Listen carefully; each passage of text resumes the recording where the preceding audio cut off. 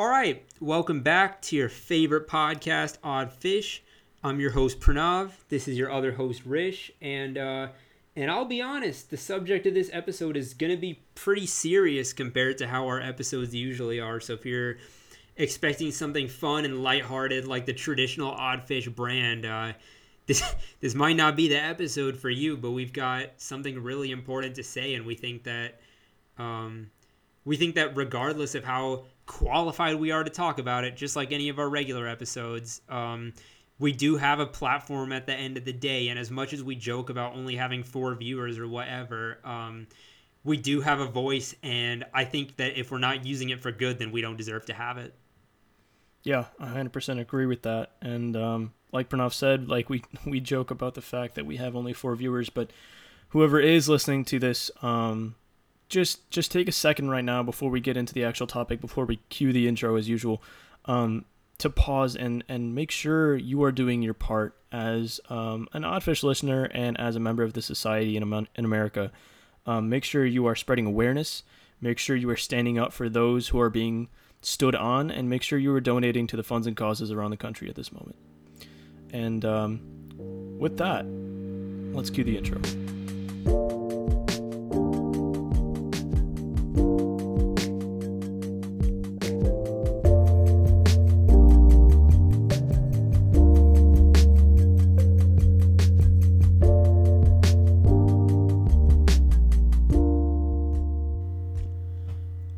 So if you hadn't guessed already, in this episode we'll be talking about the current state of this country as it relates to the murder of George Floyd and the riots and things that have been happening as a result. We'll be talking about, I guess, what exactly is going on, our take on it, where we see things progressing, and probably most importantly, what we as South Asians can do about it. At the end of the day, it might seem like there's a few different sides to this story and there's different opinions to be made, but this is a bit unlike our usual episodes in which we have different takes on things or different opinions or a hot take on a movie or whatnot. You know, it's a little bit more streamlined in the sense that there's a clear right and wrong here. And Pranav and I have discussed this in terms of there is no pro-racism, all right? We've had episodes that go a little deeper into objective morality and things that are clear definitions of right and wrong. But in this case, it's pretty blatantly clear. If you are with racism, if you stand with it, that is wrong. And not only that, but if you don't stand against it, that's wrong. Correct. So yeah, we're at a point in the country right now where after the murder of George Floyd by Officer Derek Chauvin, the country is essentially erupted into chaos, and we have protests and riots everywhere, and it almost seems like we're at a point of the people versus the cops right now, and it's really crazy to wrap your head around, but you could almost see it as being long overdue because this isn't the first case of something like this happening, and there's a pretty good chance it won't be the last either. And it kind of seems like people are kind of fed up with it. People are understanding the idea that peaceful protests have not worked for years and years, whereas the same sort of systematic racism has continued to happen, and we're just kind of fed up with it.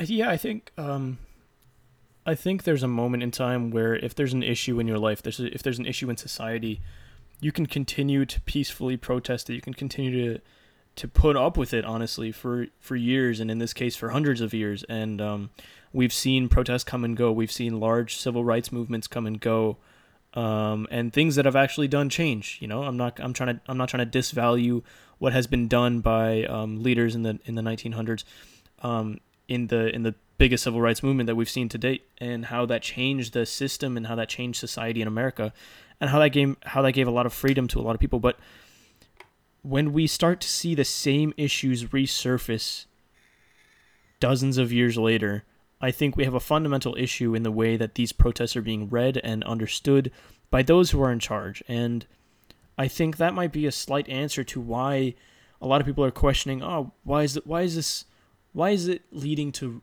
rioting? Why does this lead to looting? Why does it lead to a Starbucks on fire? Why does it lead to Reebok shoes being stolen from a looted Reebok store? Right, and I think the counter argument to that would be, what has peaceful protest accomplished this whole time? You know what I'm saying? Mm-hmm.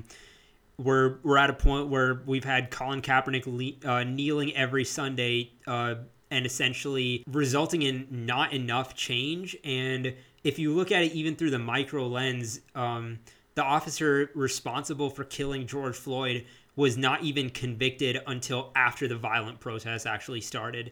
And I don't want to condone violence. Like, let's make that extremely clear. I think ideally we would be able to affect change through exclusively peaceful protests, and we would have some sort of leader like MLK or Gandhi or something like that, kind of spearheading a peaceful movement.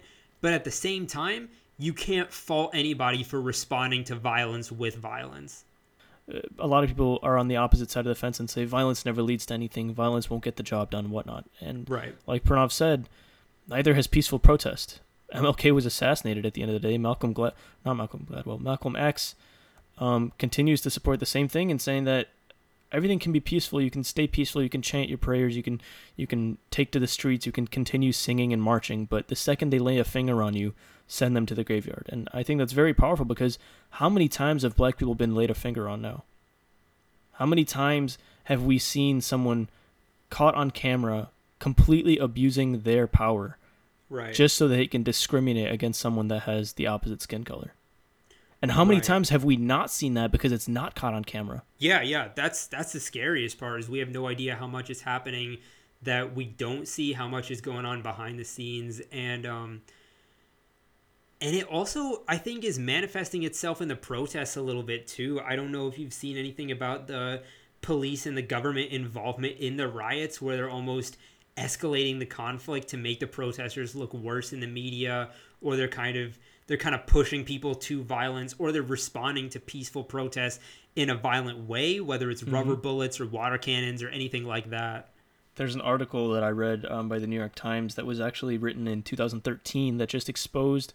It was after one of the other one of the hundreds of dozens of killings that happened, but in police brutality. But basically, there was a New York Times article that outlined how the role of the police officer in America is actually so deceitful that we all pretend, or we all think we know what they stand for and what police stands for in our communities, and we all think that police is a service that stands up for protection and service, and they're there for us.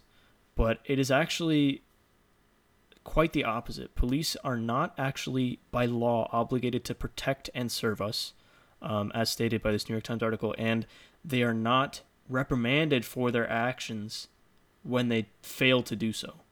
Yeah, exactly. I think if anything, this brings further to light the issues with our justice system that are just that have been embedded in there since the beginning, really, because everybody's talking about the idea of like, oh, like all cops are bastards, fuck 12, like all that shit. Mm-hmm. And I think we got to get to the bottom of like what it means objectively, because I think statements like that are ending up leading to a lot more like heated emotional conflict than they probably should.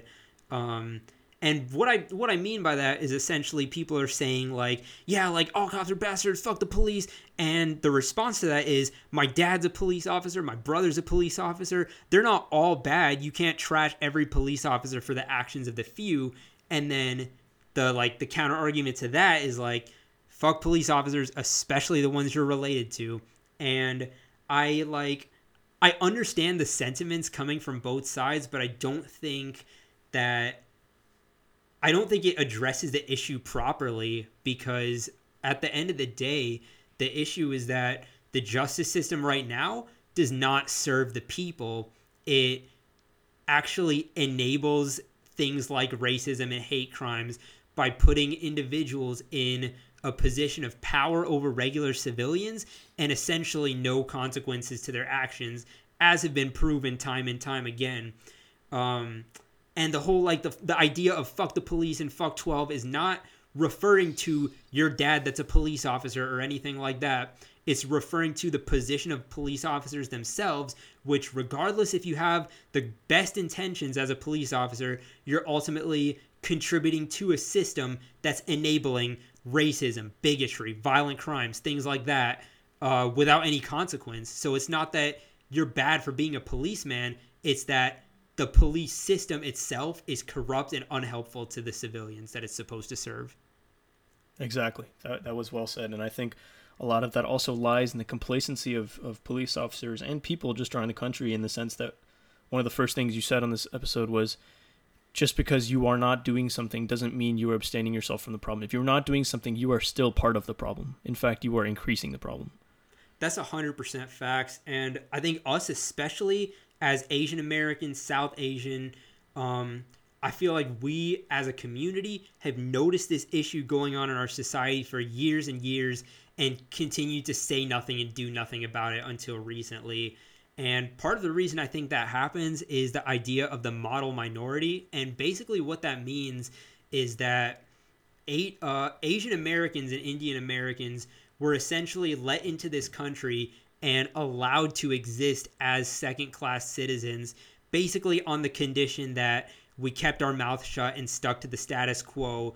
And we essentially served as an example of like, oh, like if the Asians can do it, you can do it too as immigrants, which provided more of an excuse for, I guess, the white elitists in charge to keep up their systematic racism under the pretense that it's something that it isn't. And I think there's another side to that as well, in terms of the fact that we often see our status as minorities, or a lot of people becoming doctors, engineers, whatever. You see that shit in your community as South Asians. And oftentimes most of the time we see it as praise. Oh, your son is in America, he's working as a doctor. Congrats. Your son is in America, he's working as an engineer. Congrats. I wholeheartedly respect and appreciate that hard work that it's taken any of those people to succeed and come to America and create a new life for people. All praise to our immigrants who've come to this country and made a new life for their families. But don't lose sight of the fact that just because you succeeded doesn't mean everybody else is as well. We succeeded almost on the basis of another complete group of people being oppressed at the same time. And that's exactly what Pranav is talking about when, in 1965 or whenever it was, they passed the act that allowed us to come to this country for certain reasons and continued to oppress black people so that we could have the deceitful approach of success in this country. Yeah, and that's 100% facts. And so as Asian Americans who've been put in that position, it's absolutely our responsibility to fight for and stand up for those people who were oppressed while we were being allowed to thrive and to stand with them, I guess. And not only that, but I feel like we also kind of have to deal with the issues of cultural appropriation too, which, just being a human being, you have a moral obligation to stand up to racism and oppression when you see it happening to fellow human beings. That's just how society works. But Asians and South Asians specifically, when there's so much appropriation of black culture in our community, we absolutely owe it to them as a culture to make our voices heard and to show our support. And just speaking on myself here, this only applies to me, I guess, and not to make this issue about myself or anything, but just as a personal anecdote, I found a lot of comfort and I've kind of found a home with hip-hop music. It's defined a lot of who I am. It's a passion that I put a lot of my heart into, and it allows me to be the person I am today. But at the end of the day, like, I'm well aware that hip-hop is an art form that's built off the struggles of a certain group of people, and that's a group of people that I'm not part of and a struggle that I've never had to face. So really, I'm an outsider in this culture, and I owe it to the art of hip-hop. I owe it to myself to stand up for that culture when they're facing oppression. And I'm not the only brown SoundCloud rapper out there. Like, I've seen y'all on social media, and I personally feel like if you are if you're similar to me in that you found a home in any aspect of Black culture, whether it's music, film, art, fashion, anything like that, you owe it to the culture itself to stand up for it and make your voice heard and show your support. I agree with that, and I don't see that as personalizing towards you as well. I think it's a very important point to make, and I think while anyone who has found solace or found home in Black culture and Black art, Black music, whatever it is, your obligation for standing up, your obligation to stand up for them is amplified. But that doesn't mean that any of you who have never heard rap music, any of you who have never been a part of Black culture, have no obligation. You still, like Trevor Noah said, you still, as a person in this country, sign an inherent contract to be a part of the society. And what that means is that you stand up for this melting pot of a nation, for any race that is oppressed. And right now, and for so many hundreds of years, we have seen the Black race being oppressed in so many ways. And it is still our obligation to stand up for them, regardless of whether we are white, people of color, South Asians, whatever it is. You inherently sign that contract, and when you do, you gotta stand up for them. That's facts, and it can take a lot of different forms, whether it's donating to one of the causes that you believe in, or participating in the protests, or anything like that. Or even just posting on social media. There are lots of ways that you can show your support and that you can contribute to one of the most tumultuous times in American society. I know y'all like that big word, but I'll move on. I guess the last thing I kind of want to talk about is, where do you see things going in the future? Because we're definitely in an unprecedented state with the protests, the riots, the government response, and with COVID magnifying it all. Where do you see things heading? It's tough to say, because I think even before the country broke out into mass protest and riot, we were already in a state of uncertainty, like you said. This whole thing is happening on the backdrop of COVID-19, and I think Don Lemon put it pretty nicely to say that there's two diseases in this country right now. There's COVID and there's racism. And it's a bit sad to not know where we're going to go from here, because at the end of the day, this could just be another one of those wave of protests, wave of riots that happens in this country, and nothing gets done.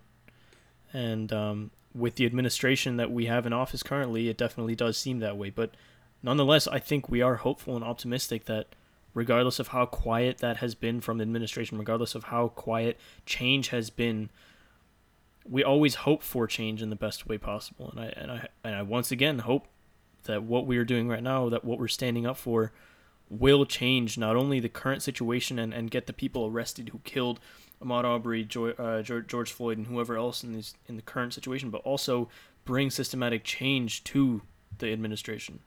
Yeah, I think in terms of systematic change, my friend Darnez said basically, like, it's now or never, and I couldn't have put it better myself, because this is the country when we're at our kind of most enraged, most radical, most revolutionary. And if this doesn't amount to some sort of drastic systematic change, I have no idea what it's going to take to actually create that, Yeah. And what, like, I guess worries me and excites me at the same time is the way I'm seeing everything escalate, when it went from first peaceful protests to then violent protests, to the police getting involved, to Trump literally alluding to the fact that he's going to allow the Coast Guard to fire on his citizens. Makes me think that if there's ever a time or ever events leading up to a revolution, it's right now. I feel like we've all kind of seen systematic injustice for a long time, and with unemployment rates rising, like we have no hope. We have no jobs. We have nothing to do. We're looking for something to believe in, and this might just be it. So it's I think whatever happens next is going to be historically unprecedented, at least in our lifetimes, and it'll probably be something that we're telling our kids about years from now. And I hope it's not something that we're telling your kids about in the sense that, oh, look at this, remember this thing that happened, remember this dark time in history. I hope it truly does bring about change, and I think the difference is that, last time that the revolution happened and a lot of it sort of went in the textbooks, but this time the revolution will be televised, and it's televised every day in so many different ways. We see every police officer that puts a hand on a black person. We see every police officer right now in the streets driving their cars into people. We get it all on film. We get it all on our iPhones and on Twitter and Instagram. And I think with that happening, I think it blows up a lot of emotion in people. And I think that's where a lot of the comments come from. That's where a lot of the conversations that we were talking about earlier in terms of fuck you police, dad, all cops don't matter, whatnot. A lot of that emotion comes from the accessibility of the information we have right now. So I think my note to that is just, for those who are watching all the videos, for those who are reading all the articles and tuning into the news reports every night and basically all the time at this point, just let the emotion and pain drive the courage and your fight towards whatever it is you believe in. And whatever it is you believe in is anti-racism, anti-oppression, Black Lives Matter, and the support for those people in the oppressive state currently. But let the objectivity and let the realism of the facts drive the force towards the progress and systematic change that we actually need at the end of this revolution. Yeah, I couldn't have said it better myself. And for those of you who are just kind of sitting at home playing Animal Crossing like nothing's going on, I would ask you, where do you want to be? Where do you want to see yourself when the revolution is happening? And I guess this country is changing forever, you know? Do you want to just let that pass you by, or do you want to be a part of it? And that might seem like an egotistic question, but at the end of the day, everyone needs to step up with their own ego to play the bigger part in society. And as Oddfish, obviously we know you guys are not used to hearing something like this come from wow, nice voice crack. That was awesome, bro. Okay. We know only you laugh at that episode. Yeah. We know y'all are not used to hearing something like this come out, but like we said, we all have an obligation to speak up, to donate, to represent the people that cannot be represented. And so while this might be a 0.0005% contribution towards that cause, we hope that this is a small step in the right direction. We hope that this inspires you to also make the same change and take an active part in society. And it's not just that. More than anything else, we want to, from Oddfish, show our support to our African American brothers and sisters out there. You know what I mean? At the end of the day, we have our platform. This is our voice. This is how we express ourselves. And we want to use that power for you, to show you that we're on your side. And that's always going to be how it is. So, from Pranav and Risha Oddfish, we wish you the best and stay safe. So yeah, that's going to wrap up the episode. If you have any topics you think we should discuss in the future, especially with these rapidly changing times, any guests you'd like to see on the podcast, any guests you'd like to be on the podcast, any suggestions for us to improve, any feedback on the episode, drop us a comment on Twitter, Instagram, a DM, something like that. Text us, leave us a voice memo on Anchor, anything like that. Oddfish out, and we'll see you when we see you.